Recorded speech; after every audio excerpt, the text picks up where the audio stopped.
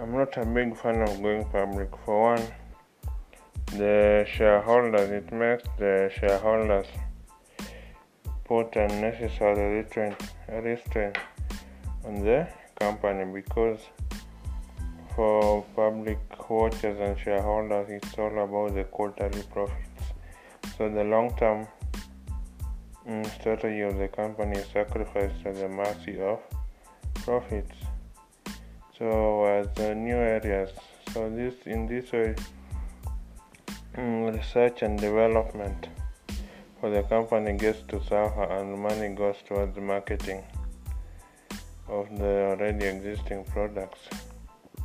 So that's why you find your shady products these days, because the bottom line has to be maintained, margin has to be kept healthy by out muscling competition in marketing. They call it mindshare. But still, why don't African companies go public? It's one of the easiest ways to raise capital through the initial public offer, that's the IPO. In US, going public is considered a milestone, an achievement.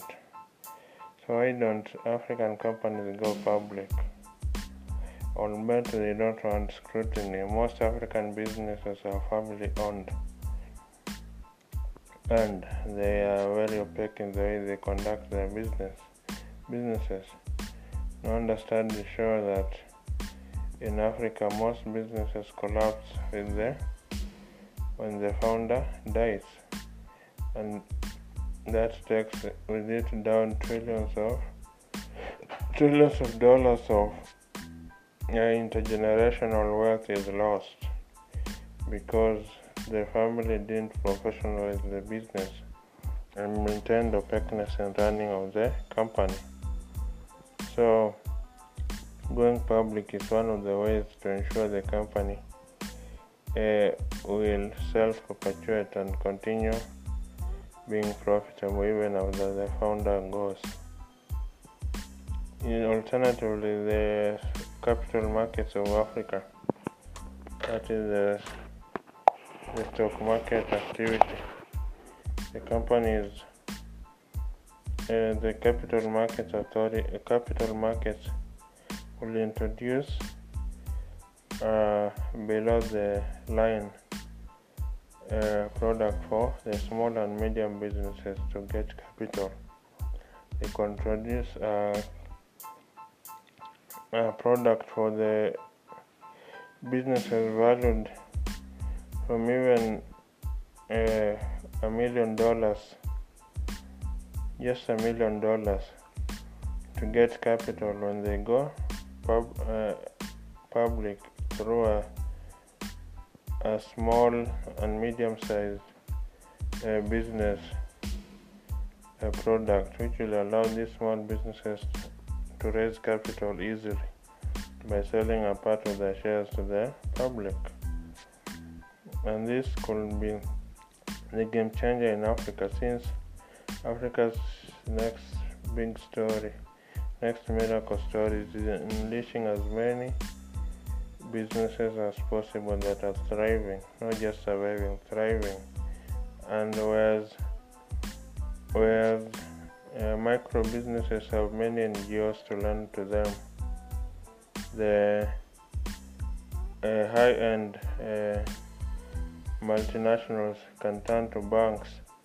There's no funding mechanism for small, medium, high growth potential businesses, and this is where the capital markets in Africa could come in. So they introduce a product for the $1 million range businesses which struggle to raise capital even as they expand. So, and that will also professionalize these businesses and infuse the much needed outside expertise. So that's how capital markets could help professionalize the small and medium-sized businesses, ensure their growth and availability of capital and their sustainability. to ensure that even after the founder goes, they don't go down the road of most businesses and lose trillions in intergenerational wealth. When in Japan is a business that has survived since the year 1060. That's nearly 1,000 years older than the British monarchy, which started in 1066. So Japan is home to about 200 companies that were founded in 1850 and earlier. I think it has the highest record of intergenerational successional wealth of businesses. So I think we need to borrow ideas from Japan on how they manage to succeed in having their small and medium-sized family-owned businesses transfer intergenerational wealth even after the founder dies. So that's it. You can find these ideas in my book, that is The New Africa Rising. That is The New Africa Rising by Collins Mabinda Okango. It's available on Amazon.com for only $4.99.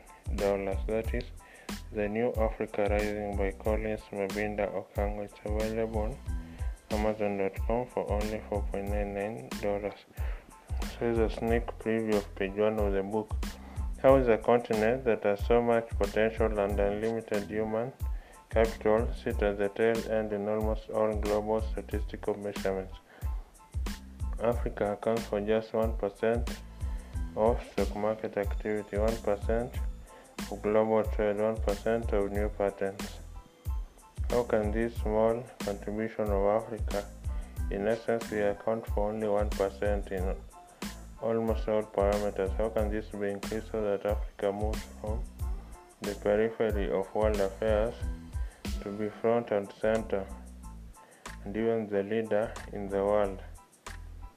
So even as our population is young, we need to create millions upon millions of jobs that will take care of these young people. And even though economists and pundits and journalists proclaim that 6 of the 10 fastest growing economies in the world are in Africa, this growth is from a very low base. Some countries like South Sudan are emerging from war, and so they are growing from practically nothing. So you can expect that this growth will taper out in the near future. Africa needs double-digit growth year on year for no less than 30 years. It is to lift its 500 million people in extreme poverty to prosperity.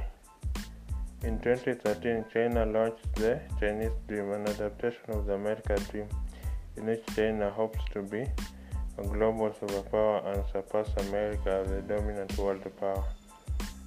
What could an African dream consist of?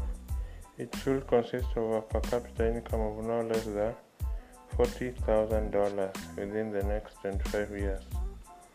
That would mean that we grow 25 times, because we are currently at about $1,700 per year per capita income for Africans. So to move to $40,000 per capita, we need to grow, that is by 25 times, not 25%, 25 times the economy within the next 25 years. But it can be done. If China lifted 500 million people out of extreme poverty to prosperity in a record 20 years, so too could Africa. So that's the sneak preview of page 1 of the book. That is The New Africa Rising by Collins Mabinda Okango. That is The New Africa Rising by Collins Mabinda Okango. It's available on Amazon.com for only $4.99. So get it. The first 20 pages are free to preview. Then have a fill of the book and buy it for only $4.99. These ideas on how to grow Africa and the world to address our most pressing challenges can be found on www.mabinda.com. That is www.mabinda.com. Mabinda is Mabinda. Mabinda is Mabinda. www.mabinda.com. Thank you.